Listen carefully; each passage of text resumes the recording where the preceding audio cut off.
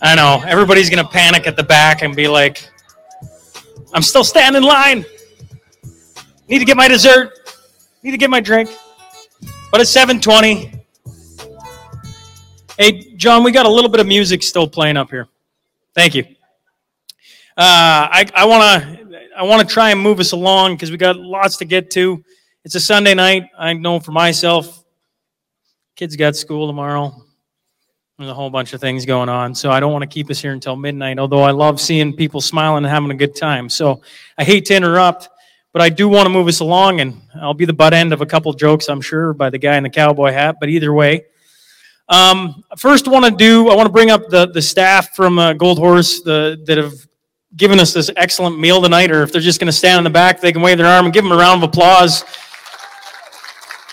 And then you got Nicole and Jen in the corner as well. They're the group that makes sure all of us yahoos get through this thing and get fed and watered and everything else. So now, while people are slowly working their way through the end of it, I think I've been to every table. I hope. That means everybody has one person at least with the link on their phone.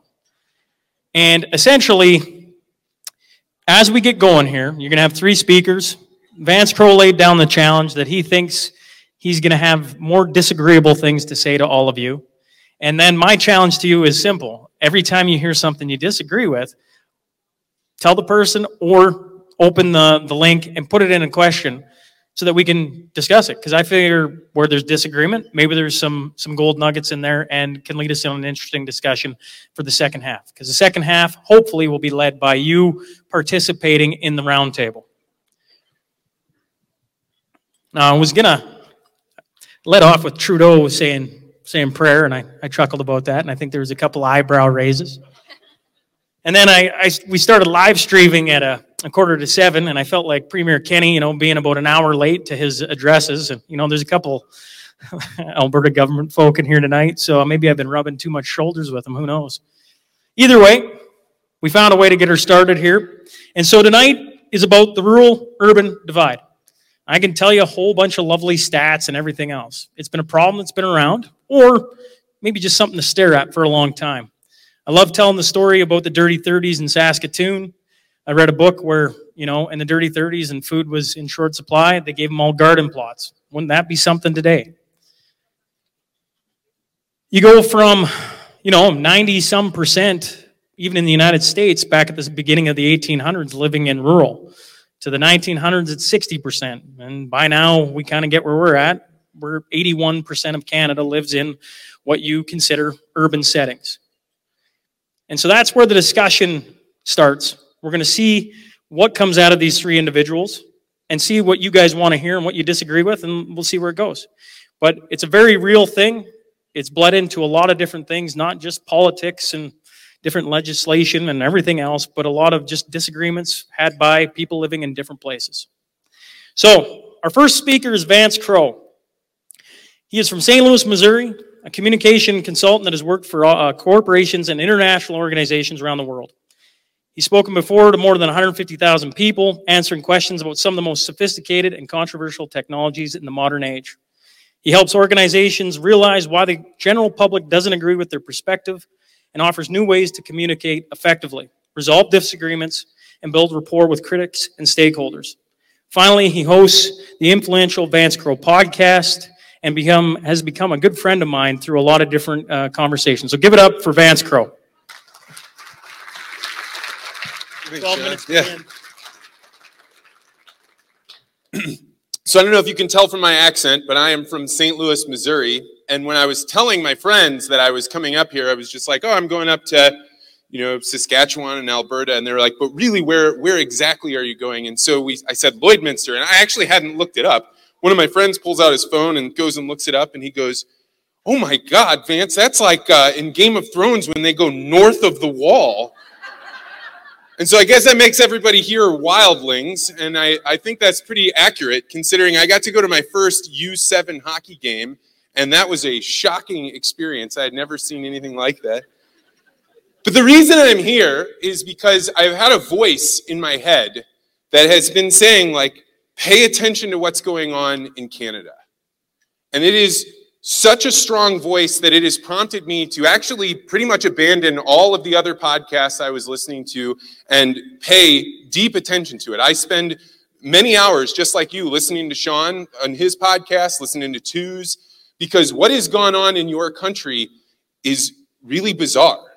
And it's something very important to look at because it's not going to change. The storm is coming. And so what I thought I would do is start off by talking about my background. Like, how did I get into agriculture? Because it's not a natural fit that I would be here. I'm not a Canadian. I'm not a farmer. I don't work in the oil field. So what do I have to say to people from another country, the wildlings, about, the cultural problem that you're facing? Well, the way I got into this was that I ended up getting an opportunity to interview with Monsanto. And they were hiring for the director of millennial engagement. And for anybody in here that doesn't know who Monsanto is, they were an ag company that was considered one of the most evil in the world. And I was one of the people that definitely thought that they were evil. And so I decided to take the opportunity to interview for the job because I thought, well, hey, who doesn't want to see inside of North Korea? So I go in and I do this job interview, and it is a really intense situation because they are trying to find somebody that can go out and talk to the general public that believes GMOs and pesticides and modern ag is evil. And so whoever they're going to hire for this, they do 7 hours of interviews. And I don't know if any of you have ever interviewed for a job that you don't want, but that is about as much fun as you can have. Because they would ask me questions like, what's your preferred management style? And I would say, I like to get into work at 7 a.m. Why are you causing farmers in India to commit suicide? Why are you poisoning the Gulf of Mexico? Why are you forcing GMOs on farmers? And this was my perspective. This is where I came from, but I was intensely asking them these questions. So we get all the way done with 7 hours of interviews. And the woman that had arranged this comes back into the room and she sits at the table across from me.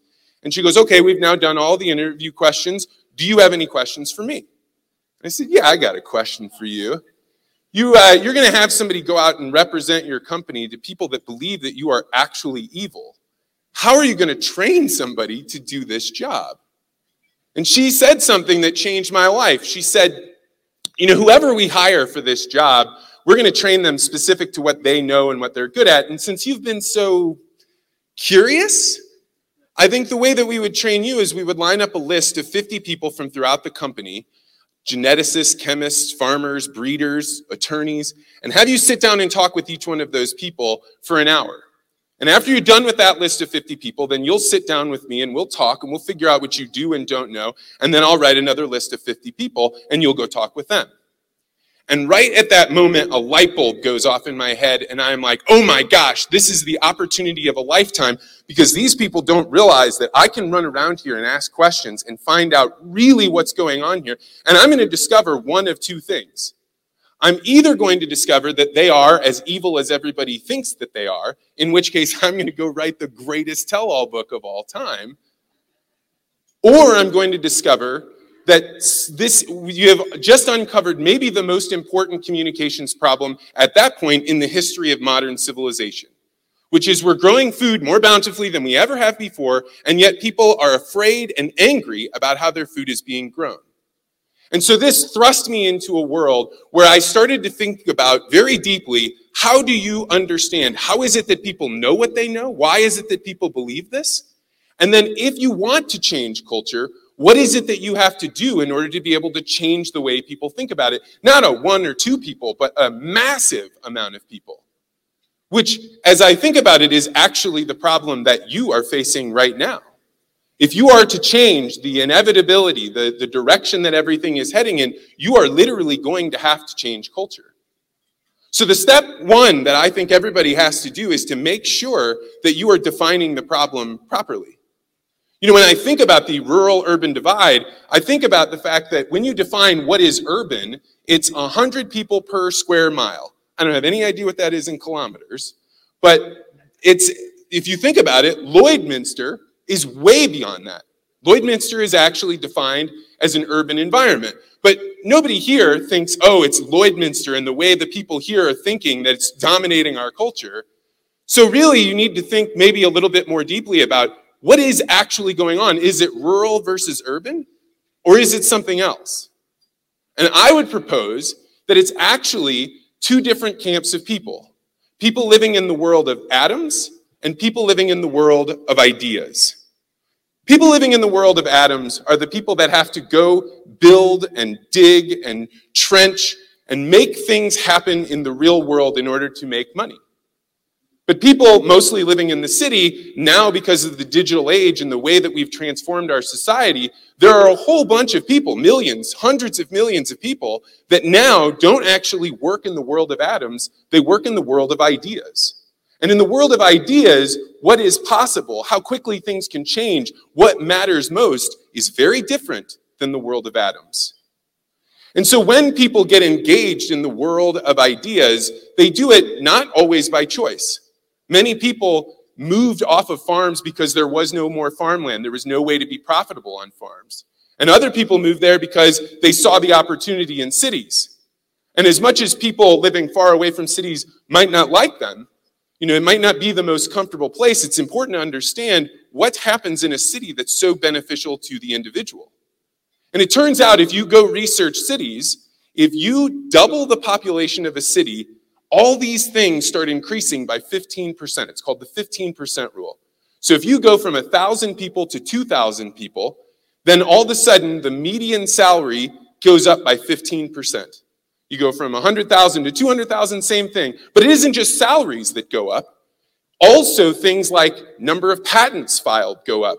Number of crime goes up. Also things like how fast people walk goes up. This is so true that you can go to any city in the entire world, you can track how fast the average person is walking 100 meters, and you can determine within 10,000 people how dense that city is, based just on how fast they walk.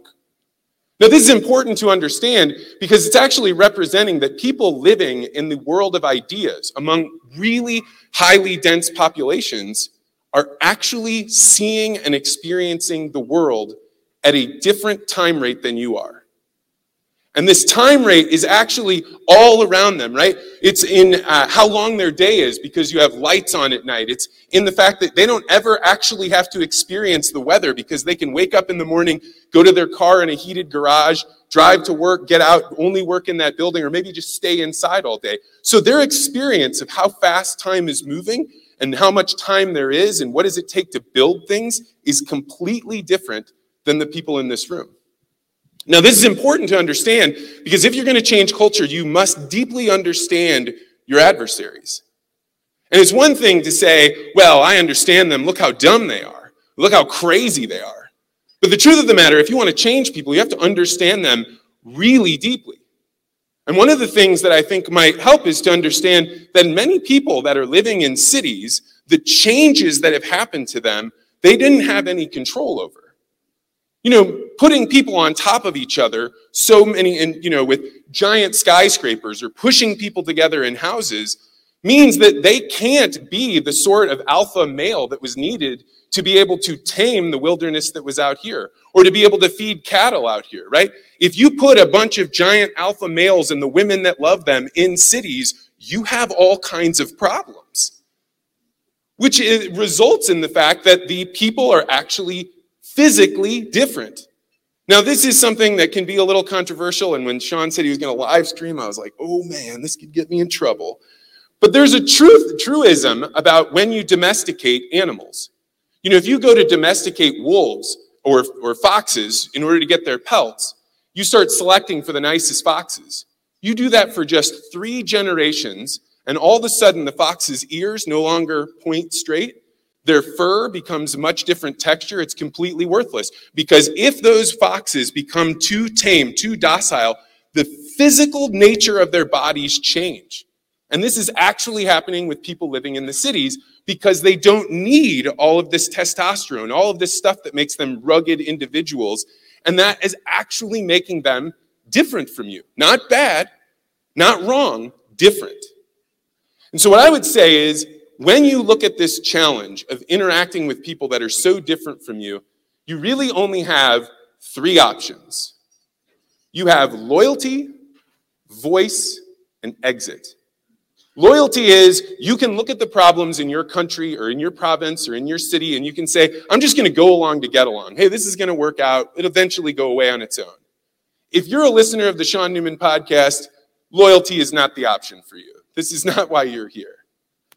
But the other two options, voice and exit, are worth exploring because both have pros and they have cons, and it's really important that you understand them. So voice is the idea that you can actually put forward your disagreement, your different way of looking at things. A perfect example of voice is twos or quick, right? They're sitting there trying to be persuasive. They're writing things in a different way. They're trying to persuade and change people based on what they say. Now, the problem with voice is if you keep voicing your opinions and nothing changes, well, then you're actually really just loyal. But the other problem with voice is if you rile people up too much, you get them going too much and you rile people up, then eventually they can turn into a mob. And a mob is the most dangerous and uncontrollable force on earth. I believe the most dangerous thing that humans can get involved in is a mob, and we've seen that. And we see how close voicing your opinion being different can go from being a very positive thing to quickly morphing into a mob really quickly. Now, finally, the third option, exit. Now, exit can look very different, right? If you're wealthy enough or you have the opportunity, you can just pick up, sell your house, move to another place. Now, I don't have any idea where you would go, but this is one of your options. The other option with exit is to get everyone that you know around you to decide, hey, we're going to leave. We're going to break away. Now, as a visitor to your country, I have no polarity. I have no advice for you on this whatsoever, only to say that on the other side of the exit door is blood. And it is a very serious thing to decide that you are going to leave. Because if you decide to leave and the other people don't want you to, real conflict will happen. And when I talk about that voice that has been pounding in my head for months, in particular ever since I knew I was coming to do this with Sean, I feel deeply compelled to say, I know you must do something. I know that you can't continue on this track, but you must look very closely at the cost of each of these options and consider that really the only thing that will keep you from joining a mob is the fact that every single person in this room has a little voice inside of you. You have a little voice that's going to tell you, no, this is getting too excited. We need to slow down. No, there's a wise way to handle this. No, I'm not going to join that thing, or I'm going to be a voice of reason to slow things down. I don't know what you should do to tame the conflict between rural and urban, but the thing that will keep you from becoming the most dangerous force on earth is the little voice inside of each one of your minds. And so I am so glad to have come here. I am excited to be on the platform, on the stage with you guys. But just know that in the future, every person that came here is here for a reason. Every single one of you is important in whatever the next stages you do. And I think that that is an incredibly powerful thing, and I'm so glad every one of you came out tonight. Thank you.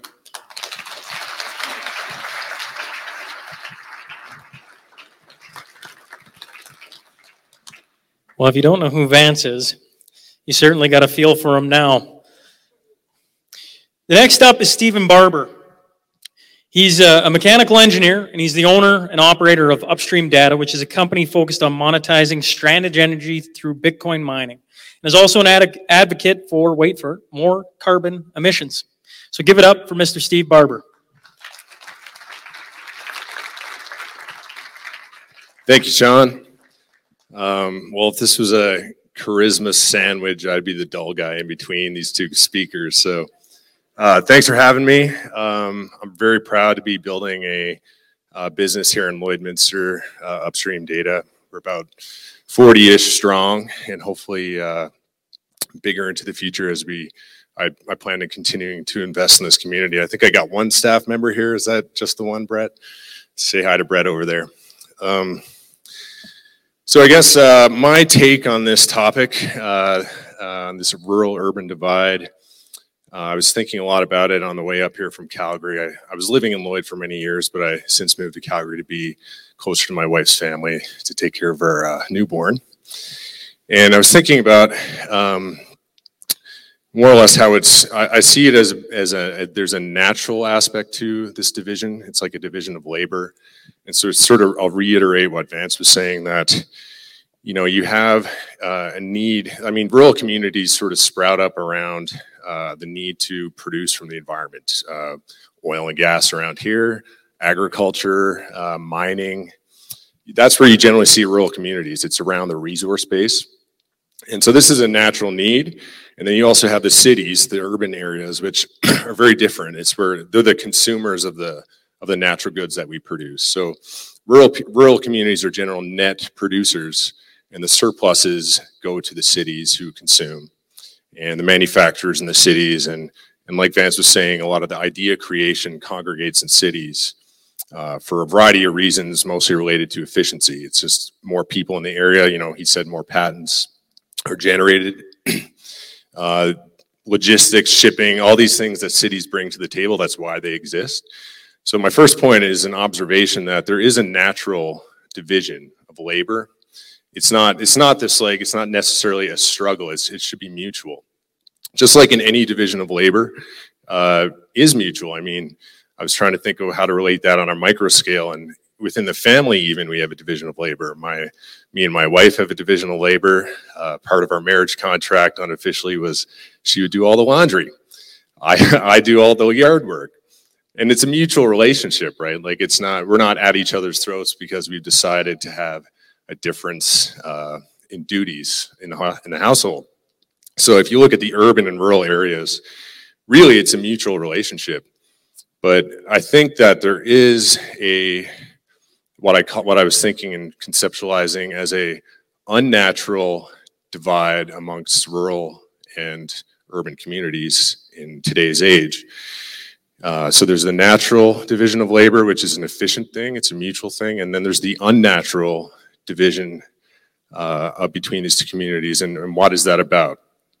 Just some examples of what I would consider unnatural is the policies that are being, force-fed into society today are very destructive for one side of this relationship. For example, carbon tax.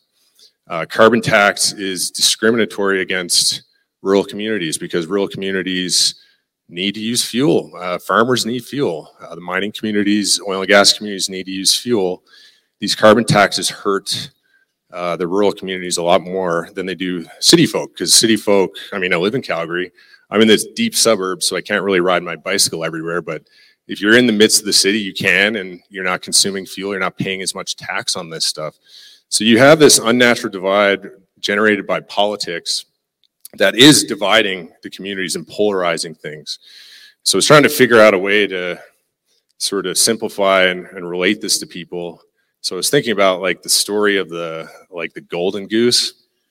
And I don't know if I got this right because I was Googling on the way up here to make sure I remembered the story right. But because I think there's a few versions. One's like the Brothers Grimm, and that's sort of like this weird, nasty version of it. But I think the traditional story of the golden goose is, a farmer either comes across or him and his wife see a golden goose in the market, they buy it. And this golden goose, of course, it lays golden eggs. And that's awesome. I don't think he knew that at the time. It's just a golden feathered goose. And it starts laying golden eggs. And the story goes on, and eventually the goose stops laying its daily egg, and the farmer gets upset, and he's getting greedy. So he, for whatever reason, maybe the goose isn't happy, it stops laying eggs, and he kills it. He slaughters it for some reason, thinking that, I think the story goes, he thinks he can get the eggs inside it. It's just not laying them, or there's gold inside the goose, but sure enough, there's not. And the moral of that story, the traditional story, is don't kill the golden goose. Like that we've all heard that saying. And it's a story about greed. Don't get too greedy. Well, I want to try to tie this all back by saying you should kill the golden goose if it comes into your life, and this is why. I think the unnatural phenomenon that's happening in the world today is basically a golden goose that exists. It's the government's central bank. They have a golden goose, and it's creating this division. And one way to think about it, maybe you conceptualize.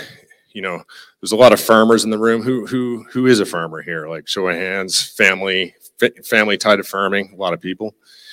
You know, in a natural, because I started talking about a natural setting and a natural market. In a natural setting, you know, there's think about your own farm and your own community around it. It's synergistic. It's mutual. Everyone's generally making, you know, over time, there's a balance. Everyone's making about the same kind of return on investment. You know, some people raise cattle, some people plow fields, but overall, there's like a harmony. And there's a beautiful community there. There's a lot of many generational farmers in the room, I'm sure, with family land. And what would happen if you just think of a figurative farming community that's been around for generations, and it's all synergistic and mutual, and all of a sudden there's a golden goose shows up in your yard. I mean, what would you do? And I think about it like I know what I would probably do as a normal human being. First, I wouldn't tell anyone. I would capture that thing. I wouldn't tell anyone. I'd be like, this is pretty cool. I don't want to tell anyone because, you know, people get greedy and they might come take it, and the greed would take over. And I go do the egg thing, and I would make a lot of money. The problem with this, though, that I think the traditional story doesn't touch on is that as you're making all this money secretly selling your gold eggs, you know, you're going to upgrade your farm. You're going to make your farm more productive. Like we said, it's been a generational thing. You're very proud of it. Your name's attached to it. You're going to start out-competing your neighbors with a golden goose. And this golden goose is basically a subsidy. You have this free money subsidy coming into your life, and it is driving you to be more productive, which is great for you, but it's actually quite bad for your neighbors, because the kind of thing it does from an economic standpoint is your neighbors, you start to take the hired hands because you can afford them, right? Where before you're sort of sharing the work, you know, no one's at any huge competitive advantage. All of a sudden you have a huge competitive advantage, and you start taking, you know, all the best people to hire on your farm. You have all the best equipment. You become the most productive.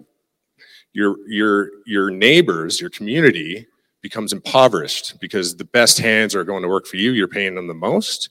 There's no longer this balance of opportunity amongst you and amongst your community. And so what happens is your community deteriorates. All the best people go to you. You become the most productive, and you start buying up your adjacent farms. And that would be, in my head, a natural occurrence if you had this infinite supply of money, this infinite gold, this golden goose. And so, I mean, if my wife was here, she couldn't make it up, but she would laugh and roll her eyes because I can always find a way to turn every problem back to the same cause, which is money printing. And so that's what I wanted to sort of iterate on is this. There is one entity out there with a golden goose, it's the government. And they print infinite money. And the unnatural aspect of this urban-rural divide is that most of the subsidies, the golden eggs that the government lays, goes to urban initiatives. A lot of it is like in our own industry, you know, I look at all these clean tech companies. You know, it's great on paper. They're trying to clean up the environment, whatever. But you know that they're taking labor away from the market. It's driving up the costs of everything else. And the people, the natural, I just call it natural businesses in the market who serve a customer and serve a need, have to fight and win against subsidized businesses. And a lot of these end up in cities. And it draws, and here's the thing that really matters, it draws people to the cities. Vance said that, I didn't know the stat, it's very interesting that, I think you said back in the day, Canada or somewhere was 90% rural, 10% urban. And it's shifted where it's now, what'd you say, 80% cities in Canada, 80% urban. Well, this is urban voters managing rural lives artificially because there shouldn't be the people in those places in the first place. They should be in rural areas. These subsidies, the point I'm trying to make is this unnatural phenomenon where government subsidies through their golden goose is drawing people into places they shouldn't be. And one example, like, I'll sort of end off with this, you know, I don't know if you can tell from my accent, but I'm a Newfie. I don't know if you knew that. Most people don't, unless I start drinking a lot. But so I came from Newfoundland, and like when I moved to Lloyd and was given an opportunity to work in oil field with Husky, you know, I was probably a liberal back then. I probably would have identified as one.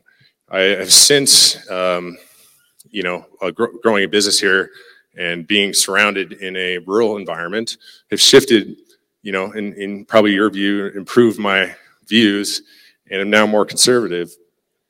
But I think the point is, like, one thing I've observed from that is really I'm a product of my environment. Like, my parents were, as many people in Newfoundland, unfortunately, are subsidized by government jobs. There's a lot of government services in Newfoundland. And one problem that has is it brings, and it's sort of weird to say it, but I see it as a problem. It keeps people there that the actual natural economy there can't sustain. So it can only sustain it with outside subsidies.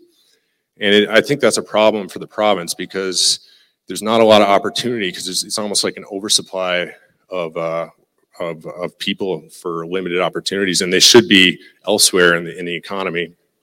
And so that's just one example I see of this whole subsidy phenomenon skewing markets. It basically misallocates capital and creates this division, unnatural division in the communities, which, you know, in our I think in a lot of your views, and you see it, like, if you look at American politics too, it's pretty much everywhere.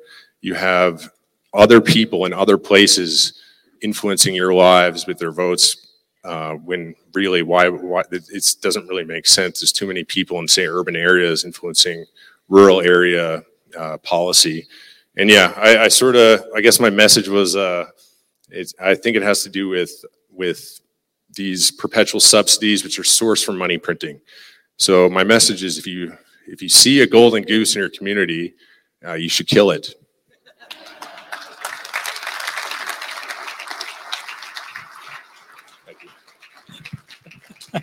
Give him a round of applause again, folks. Steve Barber. I always like when the quiet, somewhat awkward guy makes fun of himself to just, like, send it off, right? Like, you got the contrast. It's awesome. And Steve, I think you did excellent.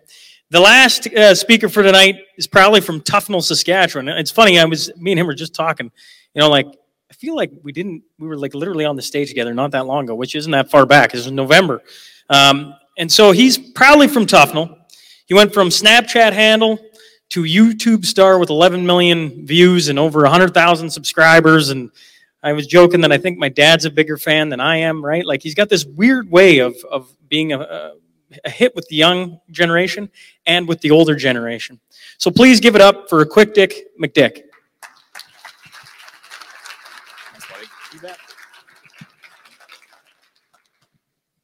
Oh boy, this is the first time I've been on stage without a beer in my hand, cussing and swearing for quite some time. Thanks everybody for coming out here tonight. This is really weird, you know, because I thought the whole goal when we were doing this was some kind of a competition, wasn't it, Vance, Steve? Whoever disagreed with most of the things that we said was going to be the winner. Well, they put me last, so that makes it pretty easy.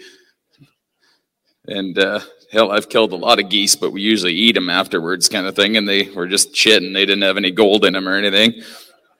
And Vance made some pretty good points, but I think the biggest reason that I wanted to be up here and chat with you folks tonight is because I'd love to say some things that you disagree with.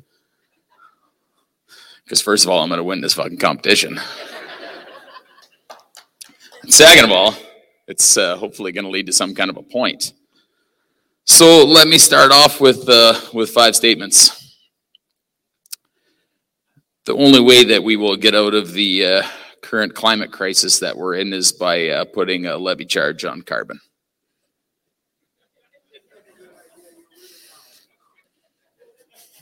Justin Trudeau is not only the most masculine guy I've ever seen in my entire life.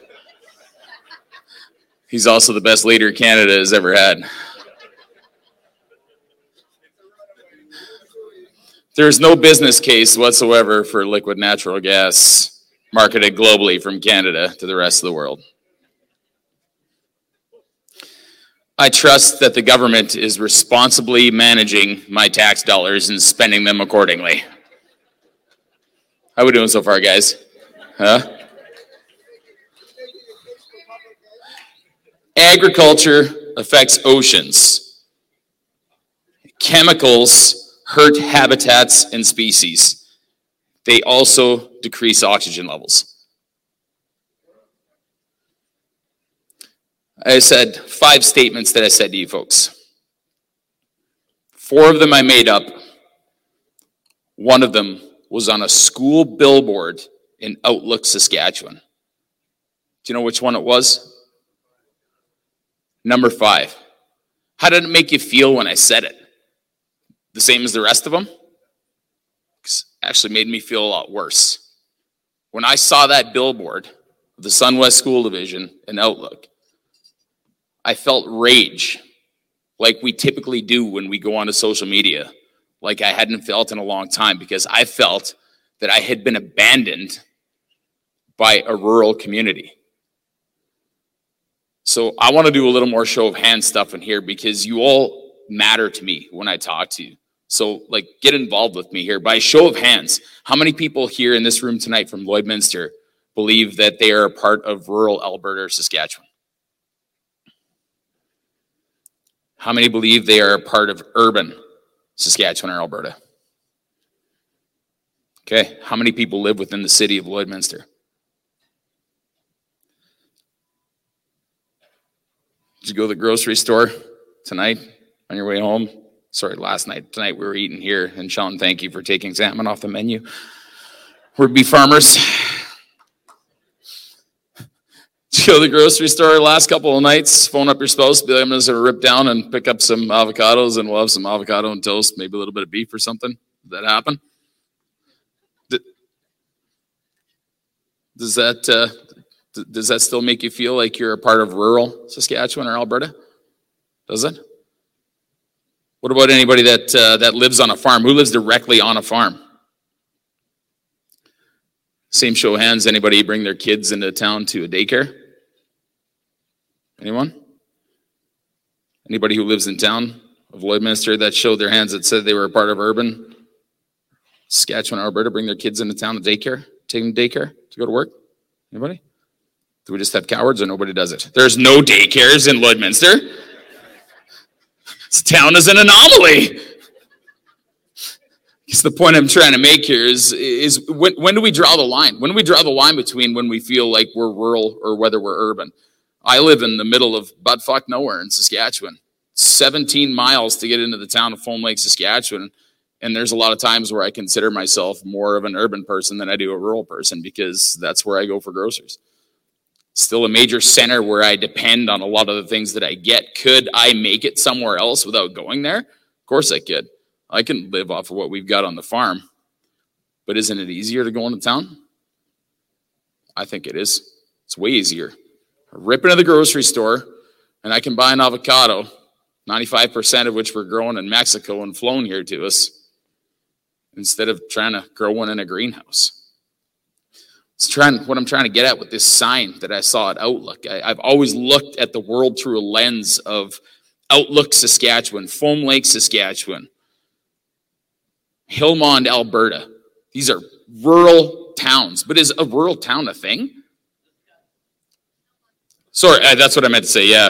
How many people from Hillmond want to kill me now? Yeah. I said it to piss Sean off anyways. We all know what we're talking about here.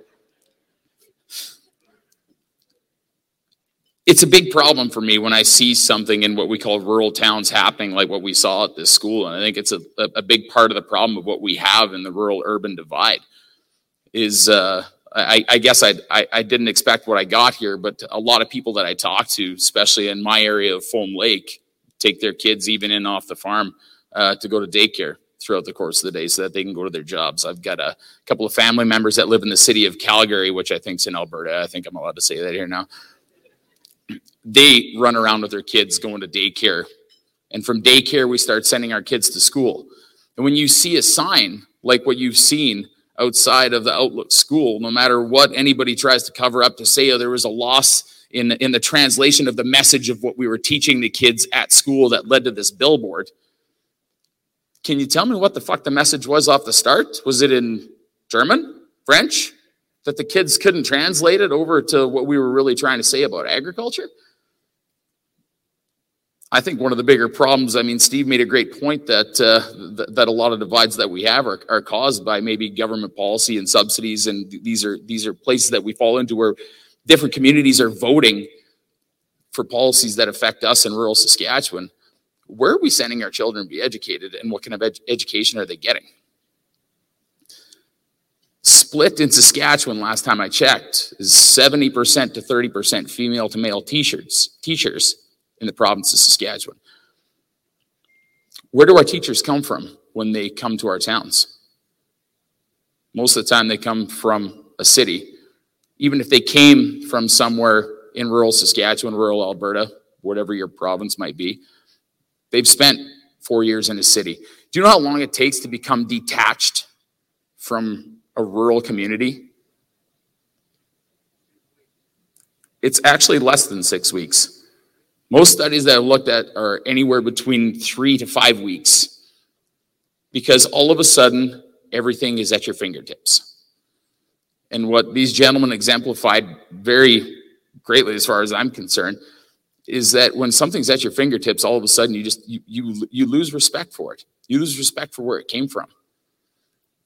I have family members who I grew up to next on the farm, shitting outside,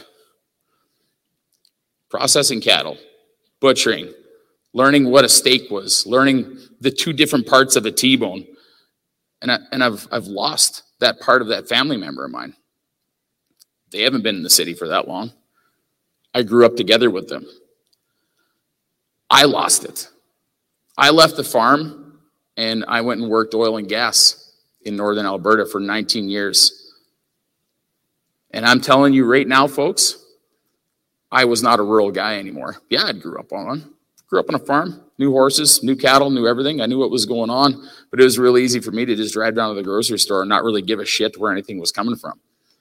And all of a sudden I turned into this guy named Quick Dick who started posting stuff on the internet, and it became important to me where things were coming from.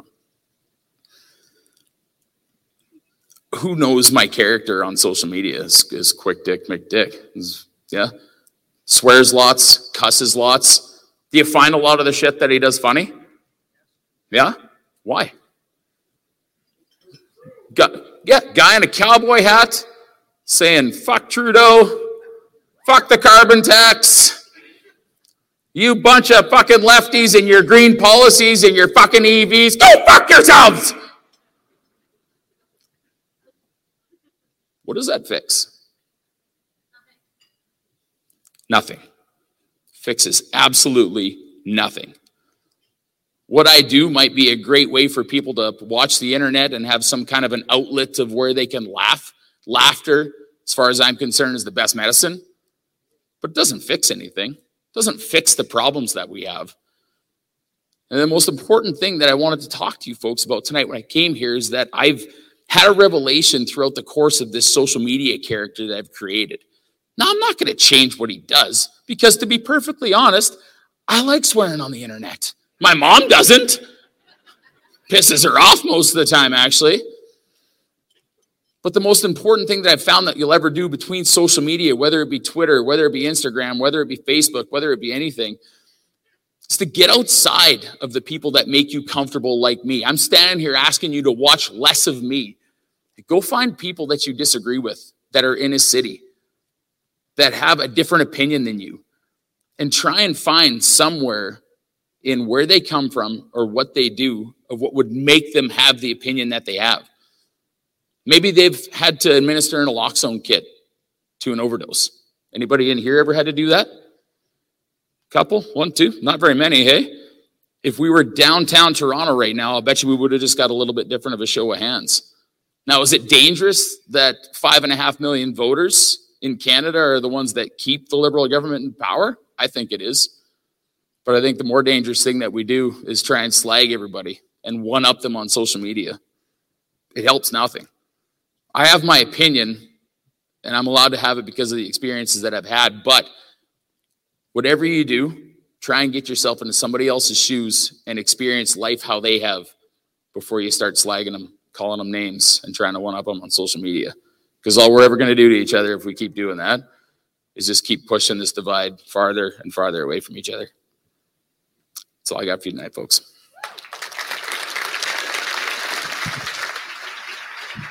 Right on, big fella. There's always one prima donna, and his name is Vance Crowe. Oh, there he is, sneaking in. It's funny, I don't know, is Dave Schneider hiding in the crowd anywhere? Did he make it tonight? Maybe he didn't.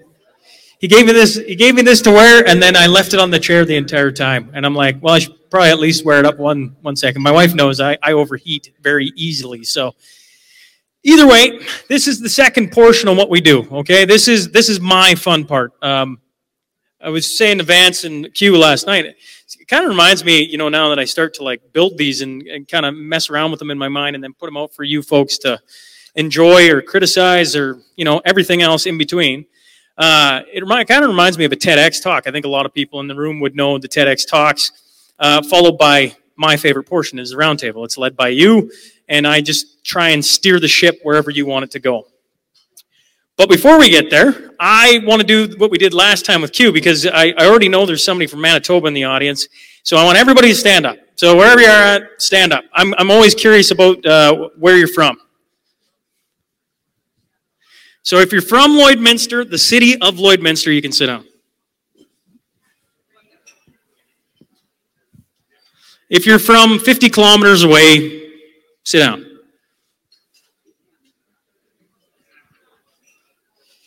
If you're from 100 kilometers away, you can sit down. 200? 250? I've got a slip tank in my truck if you guys need it when you leave. It's farm fuel. And I have to preface this. This is what God pointed out last time. I don't mean if you were born in Newfoundland and live in Lloydminster. Just point that out. I'm looking at Steve. I'm just... This happened last time, too. 300. 400. 500. Okay, we got a couple. Can kind of see 500. Shit, I've got some spare tires if you guys need them to get back to. We got one left? No, we got a couple. 550. 550 in the corner. Where are you from?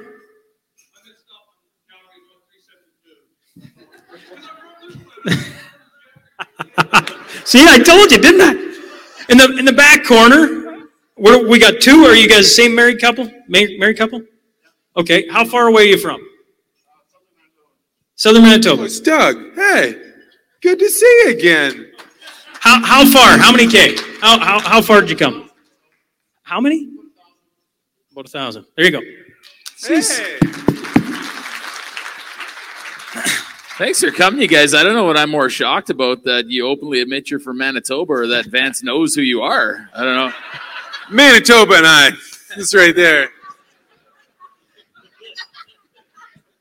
So I love doing it because I get to share this experience with podcast guests, right? All these guys have been on the podcast, and this is a brainchild, as I let off, of being on doing all these different episodes. So it's something that I've like in my head. I'm like, oh yeah, this will work. And then we sat here in November and had people from Abbotsford and Dawson Creek, right? And now we got them coming from Manitoba, and I'm like, something we're doing is working. Something on the podcast with these men and others, right? It isn't, I was just joking. The women have been kicking ass lately on the podcast. There's been lots of interesting ladies come on. But regardless, something's attracting you all. So I appreciate whether you drove 5K across Lloydminster or came, 1,000 kilometers. Either way, to come out on a Sunday night when you certainly could have been at home, I don't know, watching the new Last of Us episode, I think is the big thing, right? Because it was made in Calgary anyways. But to come here and sit and listen to a group of guys talk, it's just really cool. So if I could give you all a round of applause, I would. So either way, I appreciate all of you coming out and doing this. That being said, folks, the next roughly hour, it's 8:24, I'll try and have you out of here by 9:30, unless everybody keeps telling us to go, is exactly what you've done. And so the first question is the urban population controls the votes. Rural vote is insignificant now. Thoughts? Yeah, Q. do we just jump in or what? Yeah, I don't know how it works. Do we rock, paper, scissors or? Well, and I maybe should lay the ground rules. It's no different than when we're sitting around the table last night. You know, we're sitting there having Q stops by the house, and Vance is at the house, and we sit there and just have a friendly old conversation. This is no different. You feel called to speak, speak. You want to sit and let somebody else do the talking, I'm good with it. I guess the bigger part of the problem that I have, and that's we can't get to a point where we think that our votes don't matter, you know, and I think that's a big part of what we saw in our last mid-pandemic election that was called here. So we have 27.5 million eligible voters that, unfortunately, I put this in my comedy show because it's just shit that you can't write, you know. We have 27.5 million eligible voters in the country, Canada, and 62% showed up to vote. That's a lot of people that just think that their vote doesn't matter or don't want to go vote, or maybe they're too, you know, upset to go vote. I think one of the most important things that we'll ever do, you know, as people who live in a democracy is to go cast your vote. As far as I'm concerned, when I go vote, I might not have a selection on the ballot whatsoever that I want to choose, but I need to go and try and make the choice of who's going to represent me the best in my local riding.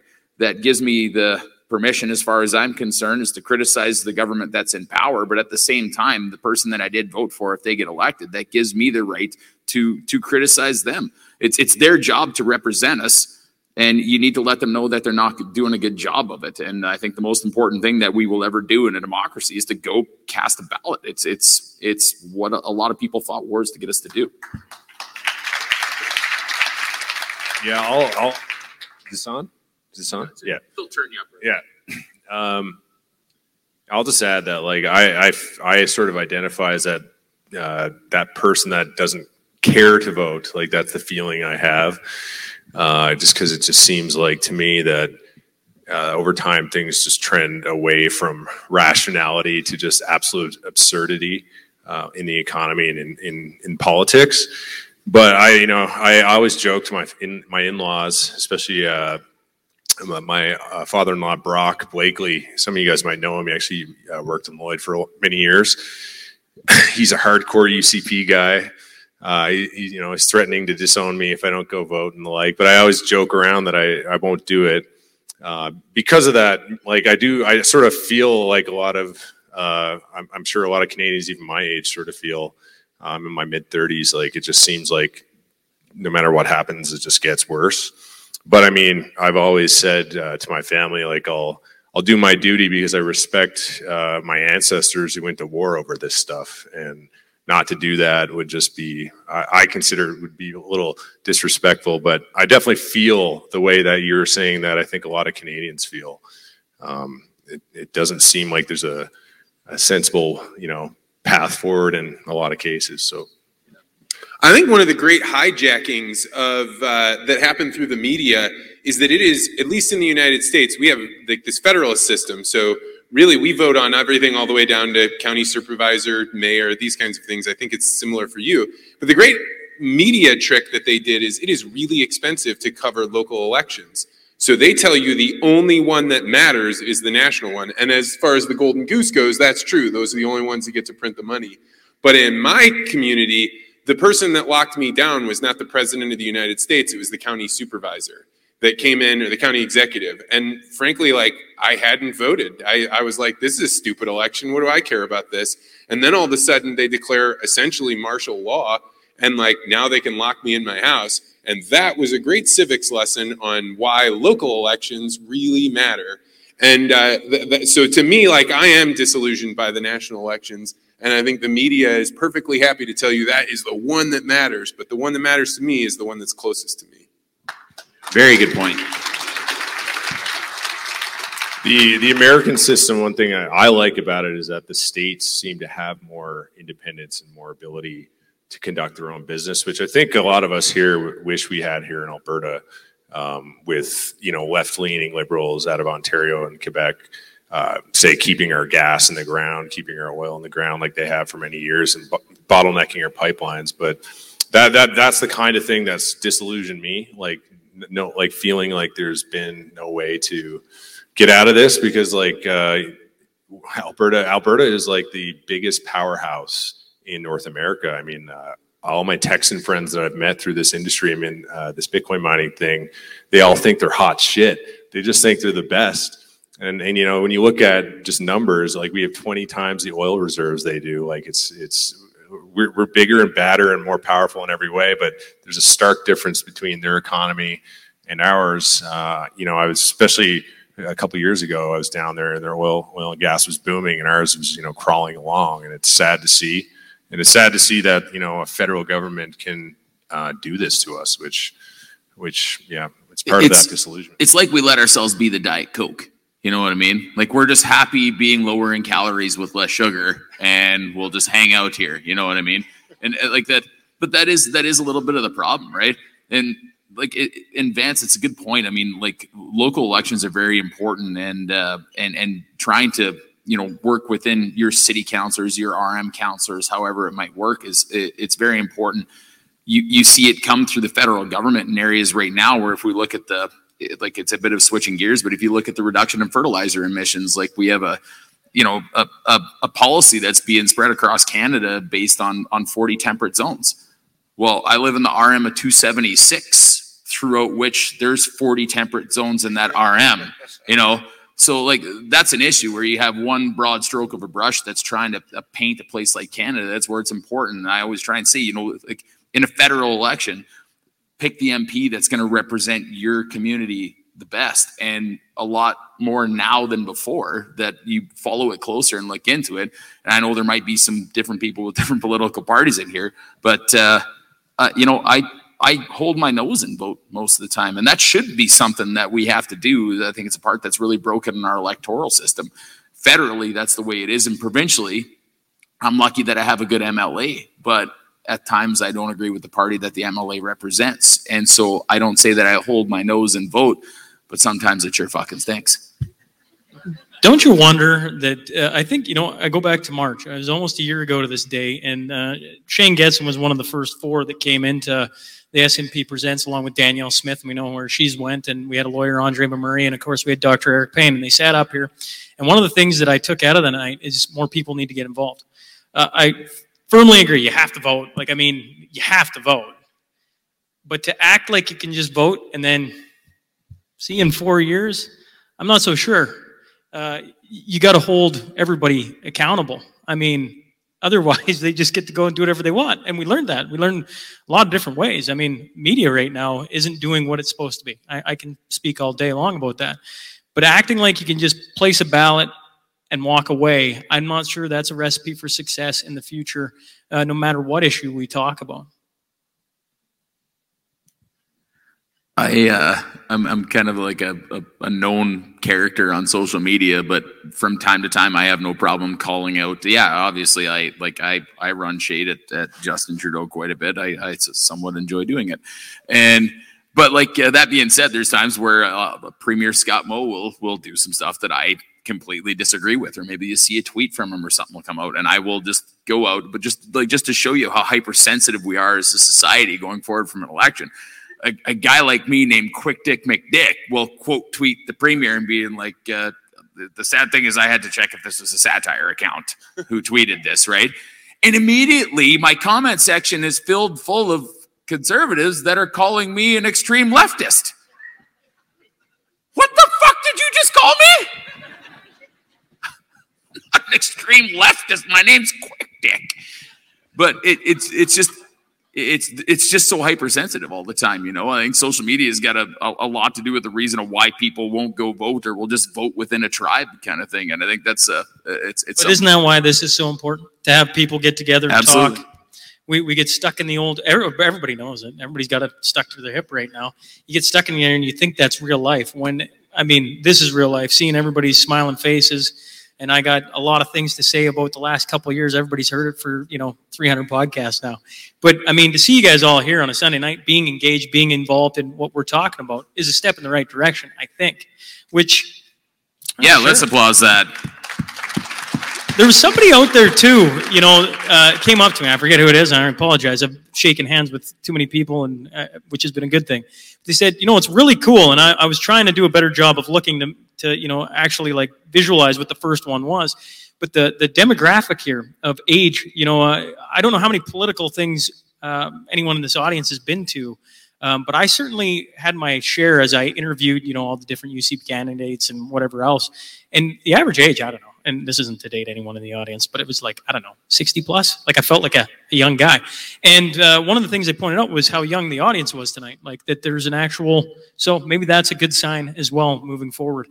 The next thing that was asked was, how do you change the mindset of the urban population to understand the fundamentals and traditions that built this province? I have a sort of a niche Twitter following. It's more Bitcoin related tweeting and the like. And I've been pushing around this concept of, I call it learn to coal.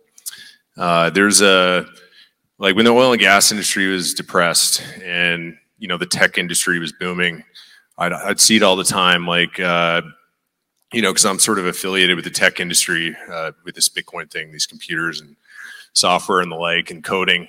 And the saying they would always have is learn to code, like learn to code, learn to program, learn to program. Your jobs are obsolete, there's not going to be any plumbing anymore. You better learn to code.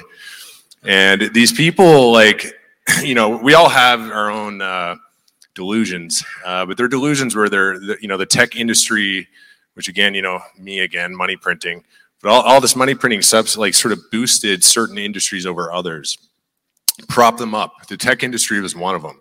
I mean, you can look at that Tesla stock skyrocket. That was printed money getting allocated to things like high tech things, and Amazon, all these tech companies skyrocketed. And as our industry, like I'm a hardcore pro oil and gas guy, and as our industry was struggling through like 2014 to just recently, I heard that all the time, like, yeah, you lost your job. The coal miners, yeah, you lost your job. Better learn to coal, or you better learn to code.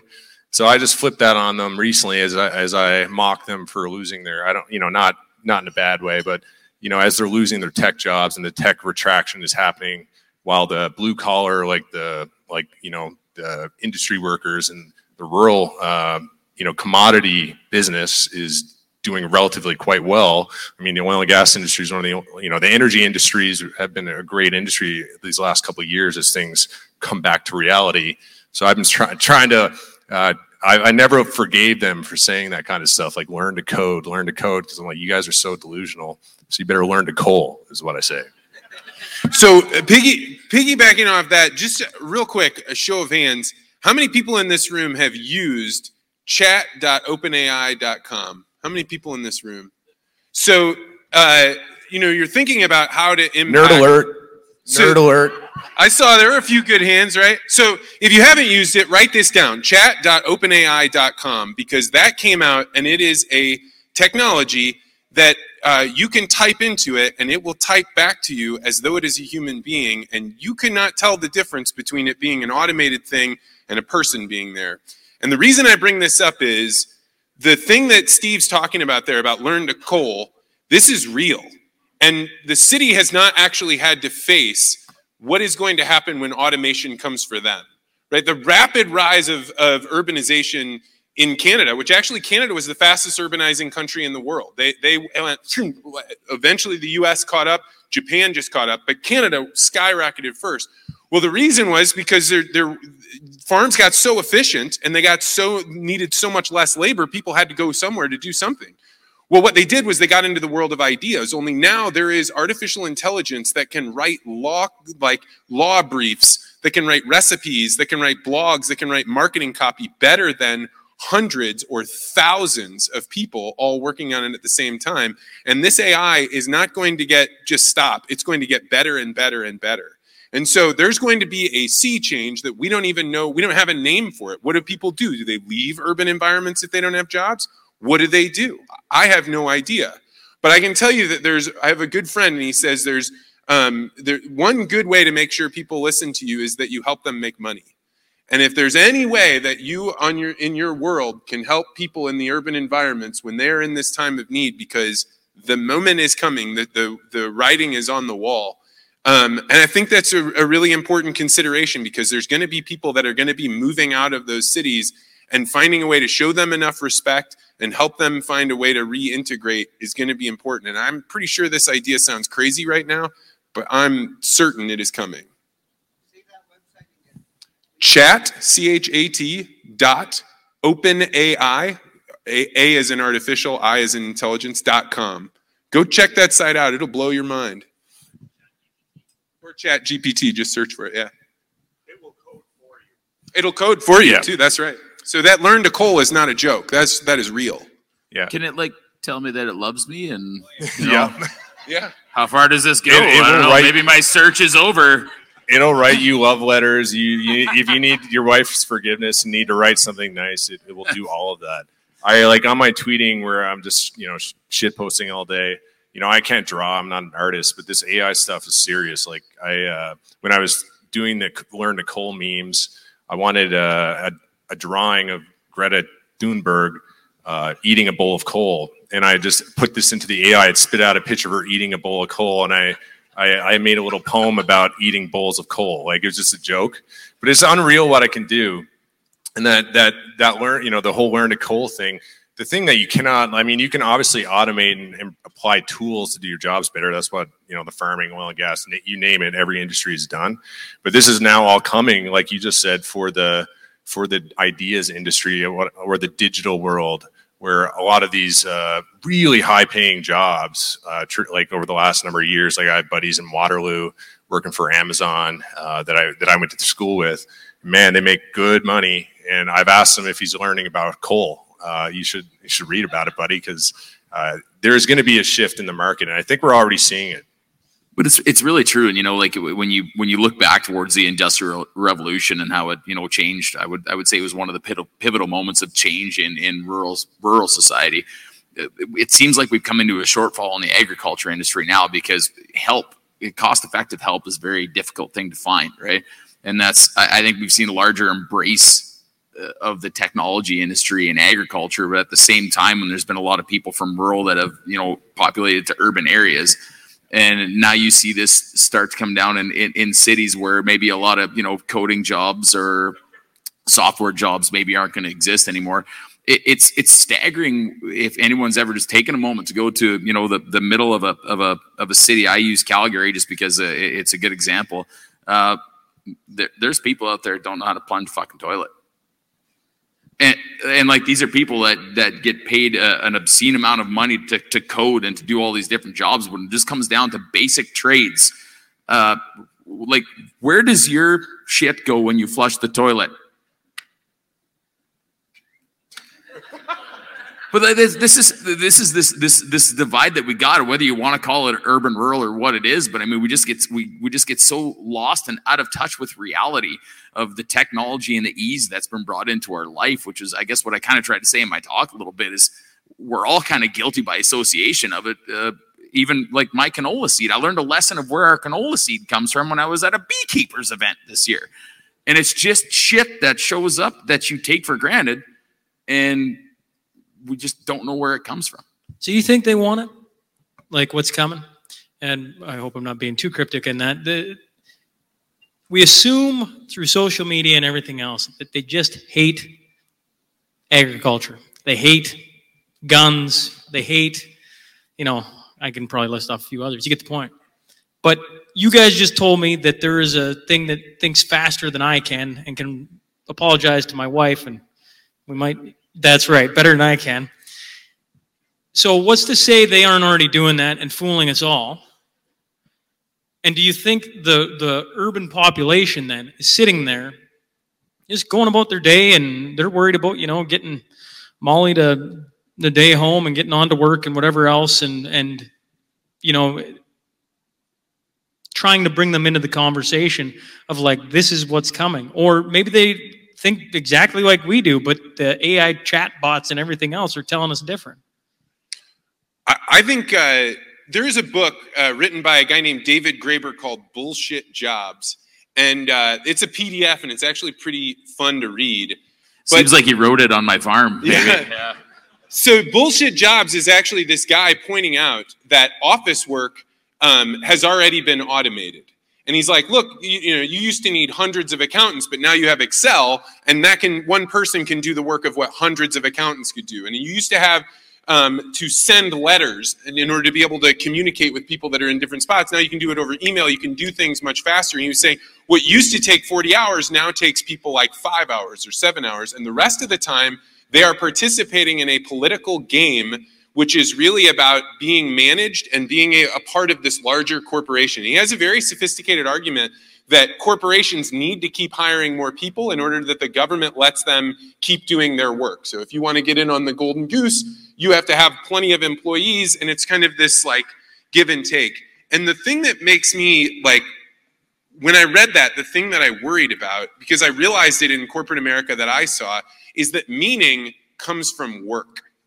And it comes from like being tired when you're done, or succeeding at fixing something or moving something further down the path.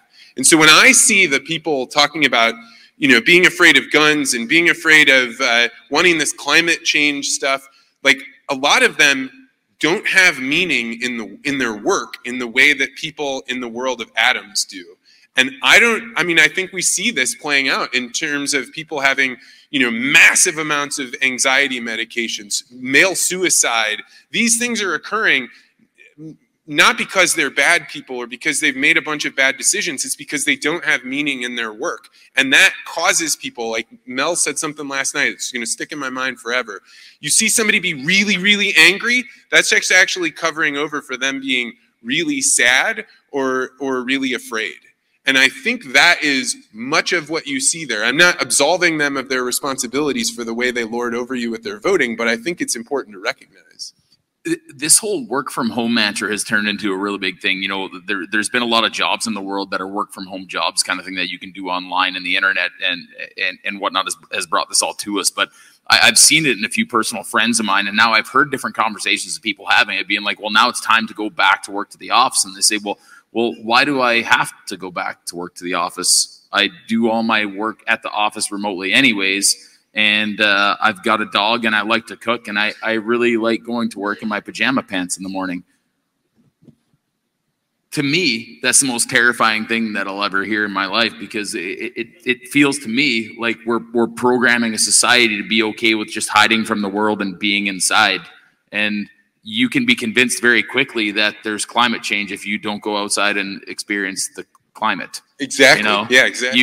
You can be convinced that that agriculture is killing the world if you don't go drive by a canola field and stop and walk through it. Don't do that. Put boots on first. It's a biosecurity risk or whatever. But when we stop experiencing things that we need to experience as humans, what other end is there than depression? Well,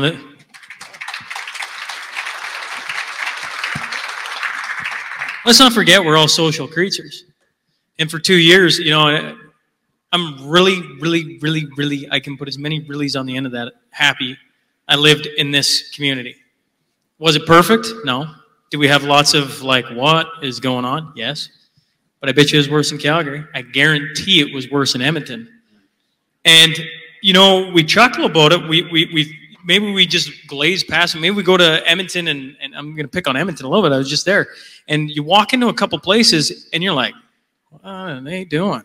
This is like a year and a half. This is strange. They're still living in it. Some of them haven't left it. And when I see that, my heart goes out to them, because they're still trapped in this dark world that does not exist.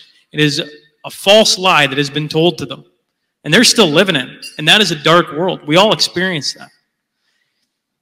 And somewhere we have to find a way to understand that they still care about their family, still want the lights on and whatever. Sure, there's some education in there.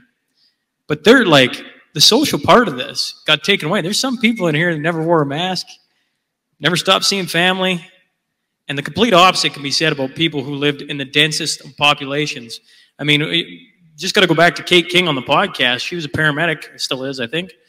And she went to Quebec, and they were hiding out, visiting friends, because if they got caught, they're like, oh, you can hear the cops down the way pulling people out of a house because they're not supposed to be there. We all remember the snitch lines and different things like that. I don't know. The social aspect of it, to me, I can't imagine for people living in the cities. You just said something that this is kind of a non sequitur, but how will you make sure your children that were maybe too young to experience this, what will be your never forget? Because like the people in this room are going to remember, but it was a surprise to me what happened in my country. I'm sure it was a surprise to you. But how do you make sure if you guys are, I don't think you're past it. I think you're still going to get it. But how do you pass this idea along that the government will break up people getting together? Like, it's something shocking to people. Vance, I don't have children. Yeah. That's one way to handle that, yeah. That's you know what, that's a great question, and I think one thing that we really need to do as humans is to make sure that we never forget our past, and that we learn from it. You know, I don't think we can always just be okay. Nobody's ever going to be okay with anything that happened at any point in time, even if you go back to world conflicts. But the important thing is that we learn something from it, and we prepare ourselves better possibly for the next time that it winds up happening. And I think that's a big problem that we have right now, even when we just went through this last flu season here, and we've got a huge influx once again in our universal healthcare system that we have here in Canada.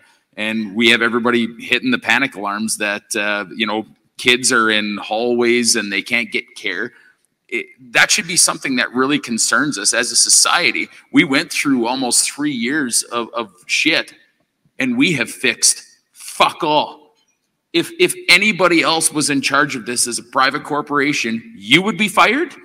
3 people underneath you would be fired, and somebody else would come back in and be like, can we please do this right? You have an obscene amount of money to be able to do this, and you have fucked it up. But here we are hanging out, and the status quo is fine. Not to mention all of us have worked in the oil field, sorry, Vance. And if we had the negligence that went on in the last couple of years, somebody be in jail too. Like that shouldn't go past being said that like there's been a lot of harm caused in the last chunk. I don't know if I go so far as to throwing people in jail, but I just feel like we are at a point where there's just zero accountability whatsoever. And I don't just think that goes into government. I think it goes into a lot of different places.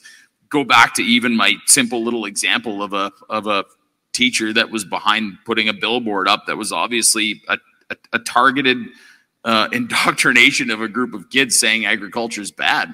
And there was basically no repercussions whatsoever. It was like, oh, the message was lost in translation and we'll do better next time. We now apologize with the federal government for ethics breach, and we just go on like nothing ever happened. Accountability is one of the most important things that you'll ever have in your life. I worship the ground that my parents walked on for kicking my ass as a kid, because you got held accountable for being a dipshit, which taught you not to be a dipshit anymore. We're missing that in society. I agree.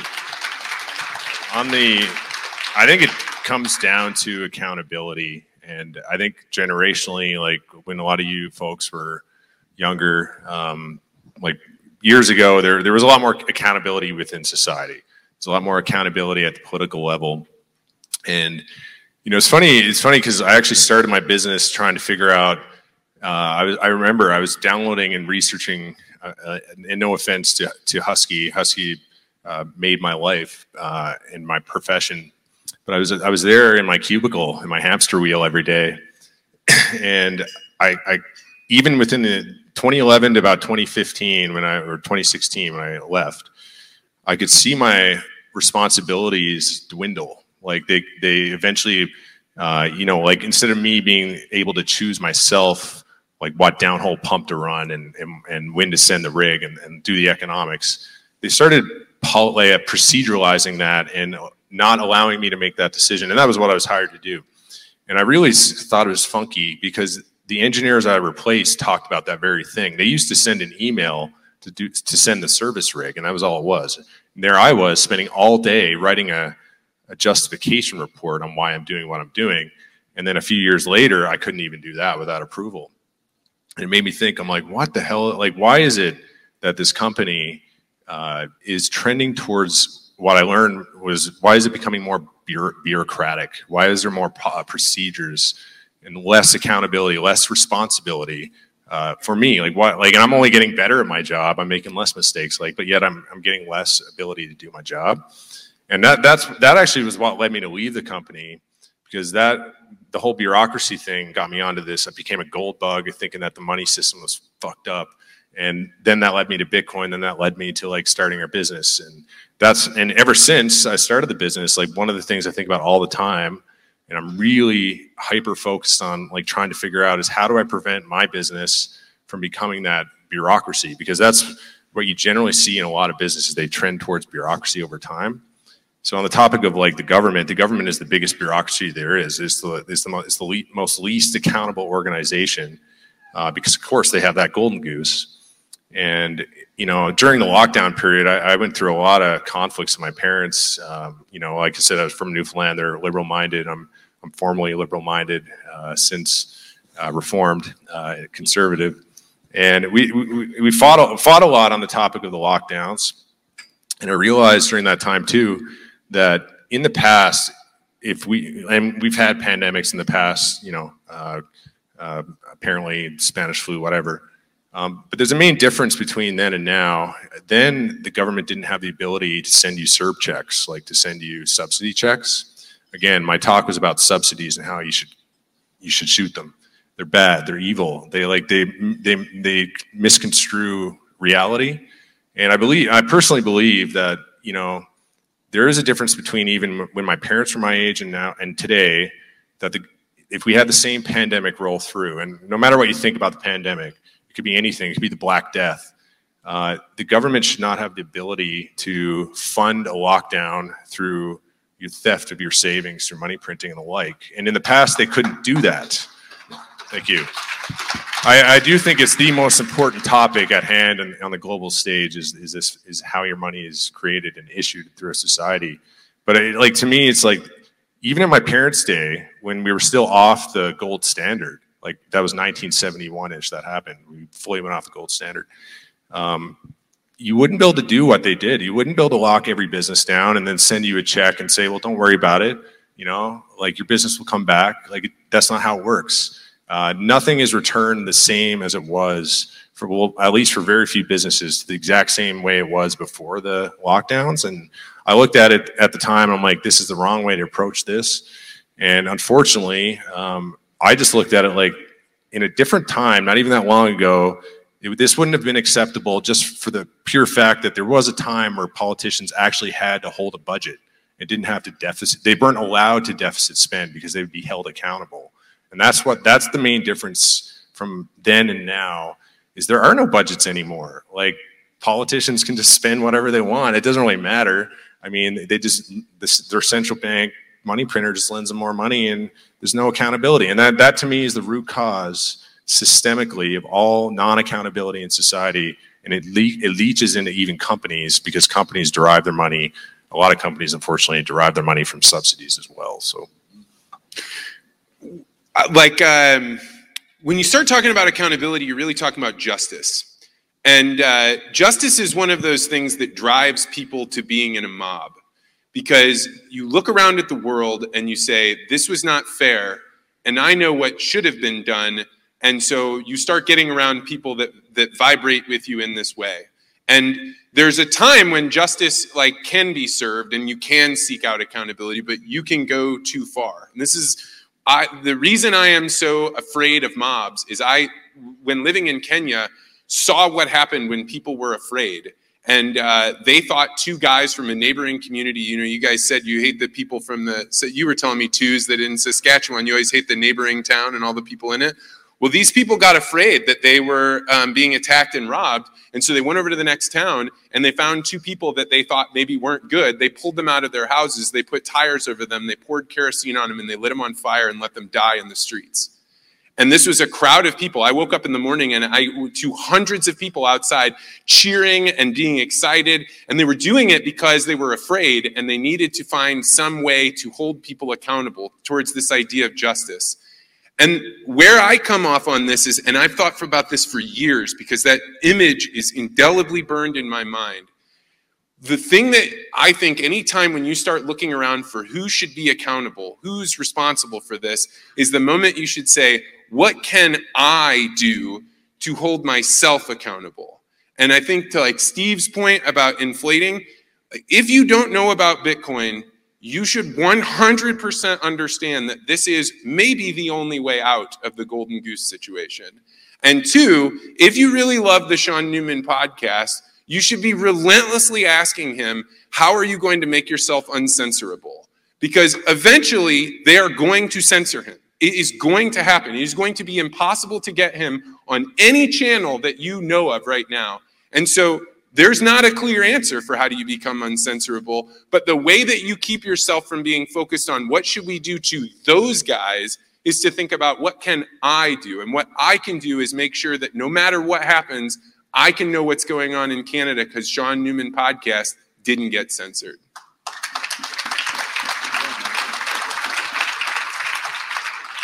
Somehow we got down a rabbit hole, and I'd written it down. How didn't you get censored so far, Sean? I don't know how that's possible. Yeah, how the fuck am I still on YouTube and you're not? I don't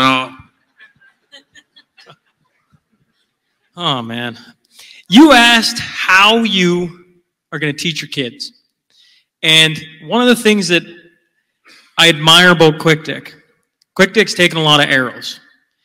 But you certainly have, right? And COVID is not an easy topic for a lot of people when you go to the other side, when you talk to the other side. Me and Quick Dick, have had lots of different conversations because we fell on different sides of the argument. And one of the things I admired about QDM is he went on Ryan Jesperson, and when he did it, I was like, what are you doing? Like, it annoyed me. I don't know if there's any Jesperson fans in here, and I apologize, Ryan, if you're watching the live stream. But I don't love what he does, okay? Doesn't mean I dislike the person. It just means the show isn't for me. And then you went on Max Fawcett, and I apologize for shooting it out on live because it hasn't come out yet, but we wait. And what I admire about that is a bit of courage to go hear what you don't probably want to hear. So when you come back to kids, one of the things I've been trying to do more, and I do this poorly, and my wife knows I do this poorly, is I go and I interact with different people. I don't do it every time on the podcast because it is hard. But I go to uncomfortable situations, which is usually somebody who thinks I'm an asshole or I have the wrong views or whatever it be. And what social media, I feel like, is trying to do is put us in these camps. And if Vance is saying a mob is the worst thing because it's almost like bloodlust is what I kind of hear out of you, is because we're all in the same frequency. We all think we got the right answer, and away we go, and out the door we go. It's like, well, that's what it's building on both sides. Both sides think the other side's an absolute idiot. And what I admire about QDM in particular is he goes and searches it out. Doesn't mean he does it right. I'm not sitting here gonna sit and talk about everything you've said, but I do admire that. I try really hard because I think one of the things to try and teach your kids is to go into uncomfortable situations that you don't know how it's going to end. You don't know the conversation that's coming. You don't know if you're right. Like I'm learning as we go. And that's a very hard skill, and nobody wants to do that. I don't want to do that. I don't want to go into a conversation where I don't have the answers, or I come off and I was saying to the boys last night, like there's certain conversations I have on the podcast where I feel like I'm weak. Like they just have arguments that I disagree with, but I don't know how to articulate it. And so one of the things I really want to pass to my kids is, like, in our world, very few people pick up a weapon and go to war. Some places in the world that's commonplace, and I'm not making light of war. But in our world, you win by having difficult conversations. And when I hear about different institutions, because I worked in a big company, one of the things I noticed, and one of the things I did poorly was articulated why I disagreed with an idea. So then there was consensus that the idea was great. So then you get like 5 stages down and nobody's disagreed because nobody spoke up. And we have to find our voices. We have to find ways to articulate that doesn't come off making you feel like you're throwing arrows at the other side every time. Because I have to believe there are other people on the other side that not only think like us, they understand somewhere deep inside them that they don't know why it's off, but they can't articulate it, just like I can. And that takes effort. That's a muscle. There's a whole bunch of brain stuff that somebody smarter than me, probably Vance has talked to him, knows all about that. And that goes across all people, whether you're sitting in the farm, in the city, in a different country. To me, that's my thoughts. we should never find ourselves in a point in our lives where we're comfortable with our opinion, and that we can't be challenged on it. I think, and there's a difference between opinion and belief, because an opinion is something that you've formulated on maybe an event, right? But a belief is something that's true to your core.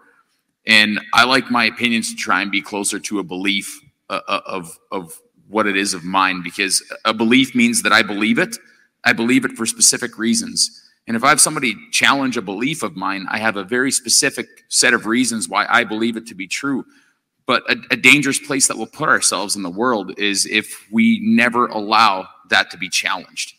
And you need to be true to yourself, that just because you want to be in a tribe or you want to be in this crew, it needs to be okay that when you have somebody that challenges that core set of values that has formulated this belief that's within yourself, you need for it to be okay for somebody else to come at you with something that you can look at objectively and say, actually, I never thought of that. You don't have to just shut yourself off and say, no, I believe this and this is my crew and this is what I'm going to do. You need to be able to look at another person. You need to be able to say, shit, I never thought of that. And if there's one thing that's probably the most important thing that will help us navigate things like social media and tribalism is to be okay with that. But you need to be okay with yourself, and that you're strong enough to say, hey, you know what? Maybe I wasn't right on that. Maybe I need to experience where you came from, or you are bringing something to me that I've never had brought to my attention before. And any of these other people that I have actually reached out to, or they've reached out to me, and I'll be like, yeah, I'll come and do this. I want my beliefs challenged, and I'm okay and I'm comfortable enough with myself going in front of a crowd and just having them challenged. And I don't give a shit, because if I was wrong, that's okay. I'm just going to go farming tomorrow if nobody wants to watch Quick Tick anymore. You know what I mean? So, but to me, it's more important to just make sure that that you explore all the avenues of what leads you to your belief and or opinion before you just cement it and say, I'm not moving from this ever again, right?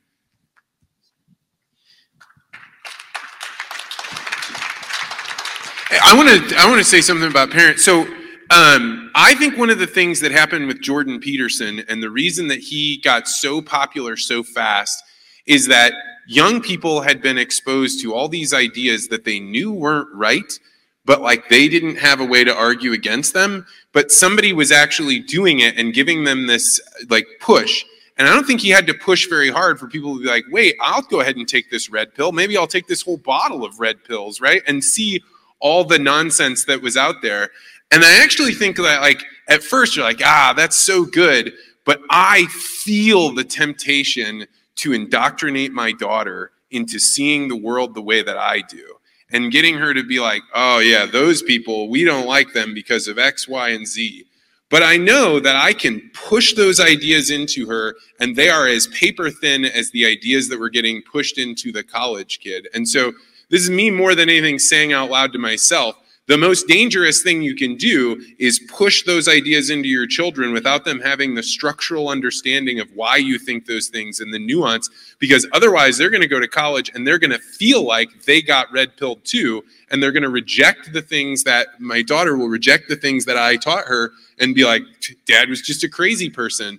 And so this is something that I think is really important, is to avoid the temptation of indoctrinating your own children.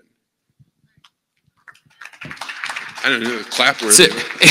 It's a great point. It's a great point, and that is one of the biggest reasons why I talked about that billboard in my chat. I mean, I always remember going to school as a kid, and I don't ever remember talking about anything political.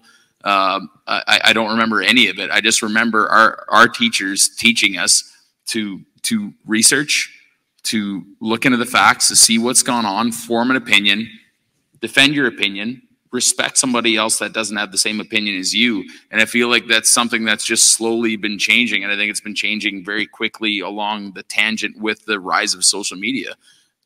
So what do you do, folks, when one of the ones that just came in, and I just saw it, and it kind of fits in well, I think, is what happens when the narrative is challenged, right? Opposition comes into the current narrative. What we're talking about, you can go to schools, but you can go to a list of different topics. There's always a combative narrative. What do you do when they don't, you're talking about Sean Newman gets why I'm not on YouTube and things like that. Well, it's pretty simple formula in the social media world. There's algorithm. Twitter's been releasing their Twitter files on a whole bunch of stuff, right? And they're not the only one. So what do you do when the control, we sit in a country that, the legacy media, the corporate media, whatever you want to call it, controls how we look at certain issues. Now, certainly different things like this and other shows and independent media are starting to come up, but we have other things trying to clamp down and make sure they never see the day of light. So is it just continue to share? Or do you have any other thoughts on how how do you get around them trying to control it so much? Do this. Get in front of people. Get in front of a person and get them out from behind the screen behind which they live. I've shared quite a few experiences with you, even on podcasts, of me just running across a person that I completely disagree with. And both of us realized very quickly, within seconds of being in person of each other, that we did not disagree with each other as much as social media would have led us on to believe that we did. And the faster you can get out from behind a screen and get in front of a person, the better it's going to be for everybody involved. I've had that experience a lot where you battle people on social media, on Twitter. Usually me, it's in some kind of Bitcoin thing, and then you meet them at a conference and you're like best buddies. And there really is a human element that gets lost online. You just reminded me of my parents, other people always say, look at all the fake news these days. Look at all the fake news. And my perspective on it, as someone who loves this tool, I only really use Twitter. I don't use the other socials. It's been really good for business. It's really been amazing for my own education. This whole industry I'm in is very new. No one really understands it very well, and we're all learning it as we go together. It's been an awesome learning tool for that. And along the way, my personal opinion now is that you see more realness, and despite all the problems social media can cause, you see more realness, more truth come out on social content, like you and I posting what's happening, whether that's pictures of your dog or your opinions, but these are real things by real people, and they're much less manipulated content, even though the algorithms can certainly censor what you see. But I've come to think that, when I have a conversation with my parents, say, all the media today, all this social media is manipulated. You're getting manipulated. My mom and dad think I'm in a cult, right? At one point they did, because my mom read about, I was going through this thing where I was only eat meat. I would only eat meat. I wouldn't drink beer, meat and water. I did the carnivore thing, and turns out my mom discovered that all these Bitcoiners were in this carnivore cult. And I was like, what is this thing? And all my friends online that I haven't really met yet, but all the people I respect are talking about this meat thing. And I was like, I want to try that. That sounds interesting. Some logic behind what they're saying. I tried it out. But, my parents thought I was in a cult. They think that this social media creates these cults of thinking, that it creates these, there's all this fake news and everyone's getting brainwashed. But I looked at it I'm like, Mom and Dad, you've been used to, the boob tube, the television your whole life. And there's been a force-fed narrative to you on every topic under the sun for your whole existence, more or less. And if anything, social media is less, even though there's a lot of problems with censorship right now and people getting deplatformed and the like, it has, I think it's just revealed to people, at least in my head, that the news was fake all along. It wasn't like this new thing. It was fake the whole time. And that social media is actually showing all these grains of truth here and there that make you question a lot of the common narratives. But it's being misconstrued as being all the conspiracies or these people on socials and the like. But I sort of look at it completely different. It's actually most of the truth that comes out in these social content platforms. Did everybody catch the fact that he called it the boob tube? The boob tube. I love it. Haven't heard that in years. Is that an American thing too? Yeah, they used to say it there. So I'm trying to find some way to make this happen, and so I'm just going to interject and do it. I come from the Bitcoin world, and I don't often tell people about this because it only makes you a target, like Steve said. I really think Steve should take a couple of moments to give a pitch for Bitcoin. And the reason I think that is we are actually on stage with like Bitcoin greatness. Like if you go all over the world, Steve Barber is one of the most well-known names for being respected for his knowledge, for the fact that he didn't just stay there and have ideas in the idea world. He got to the world of atoms. And like, he is actually creating a technology that if the West ever wanted to be free of the golden goose, this is the way you would do it. So I would say Steve should be put on the spot to have to give like a 2-minute what is Bitcoin, because it's a real thing. This is what happens when a podcast host comes on with a podcast host. I was hoping to avoid shilling Bitcoin. I've learned not to make it a thing at any kind of event like this, because it does, like, Also, you just told an engineer to explain something in 2 minutes. So yeah, go. And I'm not a salesman. I'm an engineer, as we were joking about. I'm not a great salesman, but I mean, the case for Bitcoin. There are examples. The example I'd give is, even recently. I don't care what side of the whole trucker, thing you guys are on. I was on the pro trucker side because personally, truckers and shippers and logistics and sea captains and everything that moves the goods that we produce around, they are the lifeblood of society. They're literally the arteries. They're the heart and the arteries of society. And I respect that because I can't do business without these people. So, you might remember after that whole convoy, there was a lot of censorship of banking, right? And I think this was the first real example. I used it. I did a little talk at the OTS committee, the Oilfield Technical Society here in town, and sort of brought this up there too, because it was the first time I felt like I actually had a real example for like my local audience to really at least maybe grasp why Bitcoin is cool.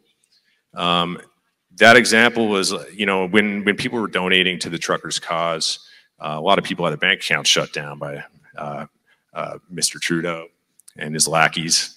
And that's not good. I mean, it's your bank account. It's your means to put food on the table. So no matter what, it could be any topic. In my opinion, that should never be allowed, as any politician shut down a person's bank account. And I was already in support of the truckers, and, I was able to donate to them privately without anyone knowing I ever did, through Bitcoin. So to me, like, just the tool that it is that allows you, like, because it's hard for Canadians to recognize what it can do for society. It's easier for if you're we're starting to see it actually with inflation. We're all feeling inflation right now. Like, our wages aren't going as far. We're all feeling that. If you're stuck in a variable rate mortgage like this poor sucker right here, you're seeing. I just saw the bill. Like, our mortgage went up 4% year over year. I had a great 1.8 or something. It's up to 5.8. It's like, oh my God, I wasn't budgeting for that. And Bitcoin, the whole point of the technology is it just can't arbitrarily be created. And so, that was, when I did my little spiel earlier and talked about the golden goose and subsidies, that's really my motivation that's why I got down this path of Bitcoin in the first place that led me to starting our business here in town. And I think I was also luckily located in the center of natural gas waste in Canada. It just sort of clicked. So that was just luck. But I was already down the path of, oh man, I love gold. Like, gold's a solution. Because, I was studying this bureaucracy thing, and I'm like, it's all caused by the money system. It's all caused by the money system. And I got into gold, got into that. But like, for us, at least Canadians, like, I think that was the first tangible example of why Bitcoin really matters. Because, I just revealed that I donated to the trucker, so I'm probably going to get my bank account frozen now. I probably shouldn't have done that, because I've never really explicitly said that I did, before this, but I did. Guess what, Steve? Your mortgage doesn't matter anymore. Yeah, your house is our house now. But it felt good. It felt really good at the time, because I felt like, and I've used Bitcoin in similar ways before, I won't talk about publicly, but I felt good. It felt good that I could do this, where the normal system, like the GoFundMe stuff, got shut down. Any other means you wanted to, like, at least help this cause, and it could be any cause, right? Any cause whatsoever. So that to me is like the best example that a fellow Canadian might identify with. And if you don't like that particular cause, just think of any cause. Like, anyone being able to shut down your funds, like your hard work, the fruits of your labor, it should be a concern. And that, to me, is enough of a case for why Bitcoin is interesting technology.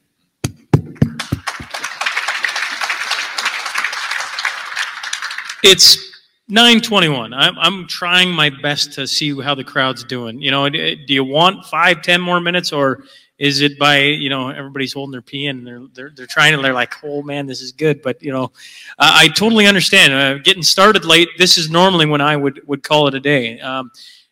It's been an interesting go putting this together and having all you wonderful people show up. So if people buy it, you know, we can go for a few more minutes, or we can. Well, let's talk for a few more minutes. Sound like my ex-girlfriend. I say this. I know there's some people in the audience who would love for us to talk till midnight, and certainly this room is open till midnight, and you can hang out, and these guys will be around most likely. But why don't we talk for a few more minutes? Around 9:30. That's about 10 minutes. I'll call it a night, because I know there are some people that are just gracious with their time. And this is where the time cop in me always comes. I'd rather leave you wanting more than have you go dragging it on way too long.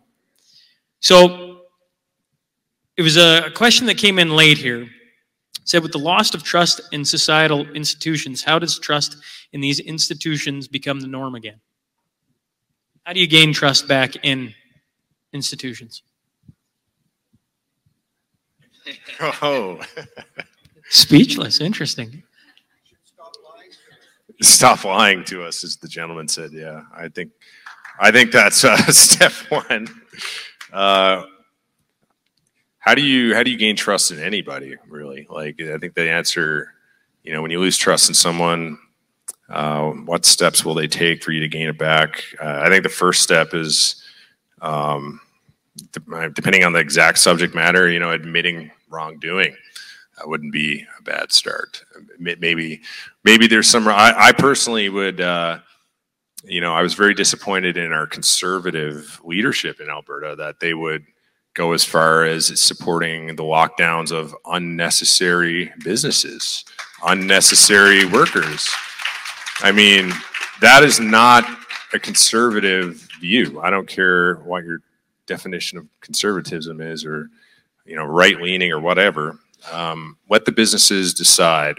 And I would appreciate, I mean, even from a gentleman like Mr. Kenney, or former premier, I don't know, maybe he did. I don't pay that much attention to politics, but I know I would appreciate some apologies for locking down businesses and that kind of thing. And so I think there's places that might have done it right, like allowed businesses, families, people to decide on their own how to react to a threat. And that really, in my mind, is how, you know, it starts, as maybe an apology on whatever one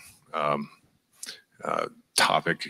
We could pick of many things, like, you know, Justin Trudeau, I'd appreciate an apology, and Chrystia Freeland, that you lock down people's bank accounts. Can you start there, please? And that would be the first step towards forgiveness and not thinking dark thoughts at night. I'm not a guy that you can really get my trust back from once you've crossed that line, and that makes it really hard for me to navigate. I guess, you know, my public opinion, my YouTube channel, whatever you want to call it, kind of thing.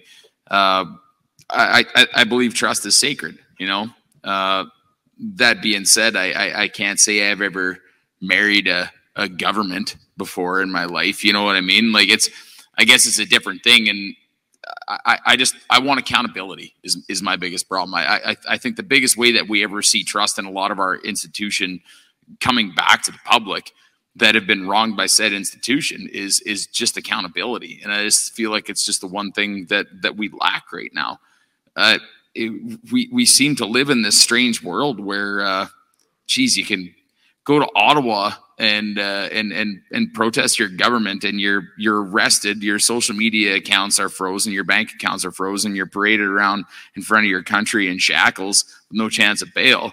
But if you're a child sex offender or a violent criminal that's been convicted of gun crimes, you're back out on the street in 12 fucking hours. How the fuck does that make any sense? How do you get trust from something that is your institution?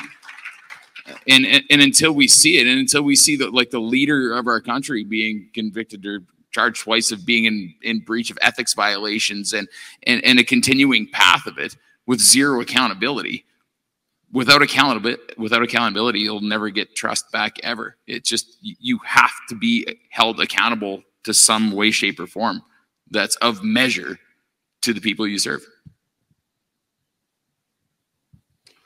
I'm a guest in your country, so I'm not going to tell you about how to trust your government again. But there is a really interesting YouTube video that I think it would probably be worthwhile to listen to if we've gone all this way. And the video is called Rules for Rulers. And it basically describes how does power work. And it was written by a book by the similar name, but I actually think the YouTube video is better. And the video is put out by a guy named CGP Grey. And in the video, it describes if you're put in charge and you're like the king, right? You don't actually have enough guns and swords that you can personally go out and make people do what you want them to do. You have to give what you have, your treasure, to different groups of people, the military, police, all these different groups. And how is it that the whole patronage system works? And I think when I watched this video, it stripped away some of my naivety about democracy. And not that democracy is not the system I want. It's a shit system, but it's better than all the other really shitty systems. And so, but watching this video helped me understand, how does power work? Because once you have an understanding of how power works, then you can start to say, okay, even if they apologize to me, they're not actually going to be sorry. They don't care, right? Like, they had that power, they used it. And so what is it that I will do? What will I change personally is something that the only way you can know what to change is if you understand how power works. And I think it's really important to understand that even if you get the apologies and the accountability that you want, one, they won't care, and two, the next one will do it too. And so this is like that cold, hard, maybe like a cynical view that I have about the world, but I don't think there is accountability going forward. Well, how are we going to end this on an upbeat note? Yeah. Sean? That's your challenge. Maybe give us 2 more minutes. You got to send these people home happy, not depressed. Thanks for that, Vance. I'm going to go drink at the fucking roulette table now. Well, there's lots of gambling to be had, so we'll all leave happy. I mean, the positive note is every single person had 1,000 other things you could have done tonight. You had people you could have called, you had, emails you could have written, shows you could have watched, but you didn't. You listened to the voice in your head that said, I don't know, this guy Sean Newman, he does some pretty cool stuff. Maybe I'll show up and do that. And you encountered all these people. And the craziest thing is, you are in a room of people unlike any other room of people that you get into at any other point in your life. So the rest of the night, you can walk up to any other person and they understand you better than almost everyone else in the world. And so to me, breaking so everybody can chill out and drink some more beers and talk, this is like the golden part that you guys all paid for by listening to hours and hours of Sean, by showing up on a Sunday night. And I think it is, don't leave feeling cynical, leave feeling empowered, and tell Sean, become censor-proof, because we want to listen to you for many years.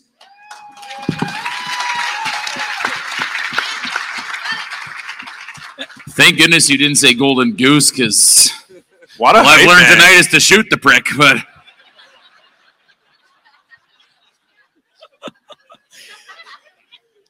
Maybe it's just the start of a beautiful adventure, it feels, you can get cynical and dark and everything else, but I mean, once upon a time, a brother and I biked across this country, and I remember day 1, and I remember day 2, and I remember day 3 when I was ready to just pack it up. We're never getting across this damn planet or country, and I'm done. And he had to talk me off the ledge, and he just said, every day you just get on the bike and you just start turning the pedal, and we'll move a little further, and you move a little further. And you took this giant map of Canada and you trimmed it down to Newfoundland, and all of a sudden you're across it. And then all of a sudden it's PEI, and all of a sudden it just goes, it's not going to be solved in one night. This isn't going to solve it tonight, but it could be the start. Certainly could be the start. And Vance is right. You got these wonderful people around here. The room's yours. Have a little fun, interact with some people, see where a conversation leads to. Either way, I appreciate you all giving me a Sunday night, because when I sat around roughly Christmas, Vance is coming to Canada, and I told I'd love nothing more than to have Vance on the stage. And I'm like, okay, that's like 18 days away or whatever it was. And then I text Quick Dick right away, because without Quick Dick, I don't know who Vance is. That's how this worked. And wouldn't you know it, he was supposed to be in Vermilion last night, and he goes, the only day that will work is a Sunday. I'm like, a Sunday? A Sunday. I called the casino, because obviously I've been doing work here. They go, well, you can't have the Saturday. I'm like, no, not the Saturday, the Sunday. You sure the Sunday? We don't even do things on the Sunday. Sunday. Text Steve. I thought for sure Steve would say no. Don't know why. I just had this gut feeling like it was a pit in my stomach. This isn't going to work. Yeah, I'll come. Okay, wow, this is interesting. We got 3. And then for the next 15 days, all I did, people talked about on the podcast, they could hear it in me. I was so nervous. Like, how are we ever going to put people in seats on a Sunday night to listen to these 3 guys talk, the rural-urban divide? Oh, man. And yet here it is. It's happened. It's maybe the beginning. If not, more will come for sure. Because you're just like me. You're the start of something beautiful, because we're all concerned about something. That's what it's brought us all in. So I appreciate you all giving me time. With that being said, it is 9:30, and I want to make sure that if you want to talk, you want to get home, whatever it is, that we give you time for that. So please give a round of applause for these 3 guys for being up here, speaking what's on their mind, and doing this lovely thing that we get to have a little fun doing.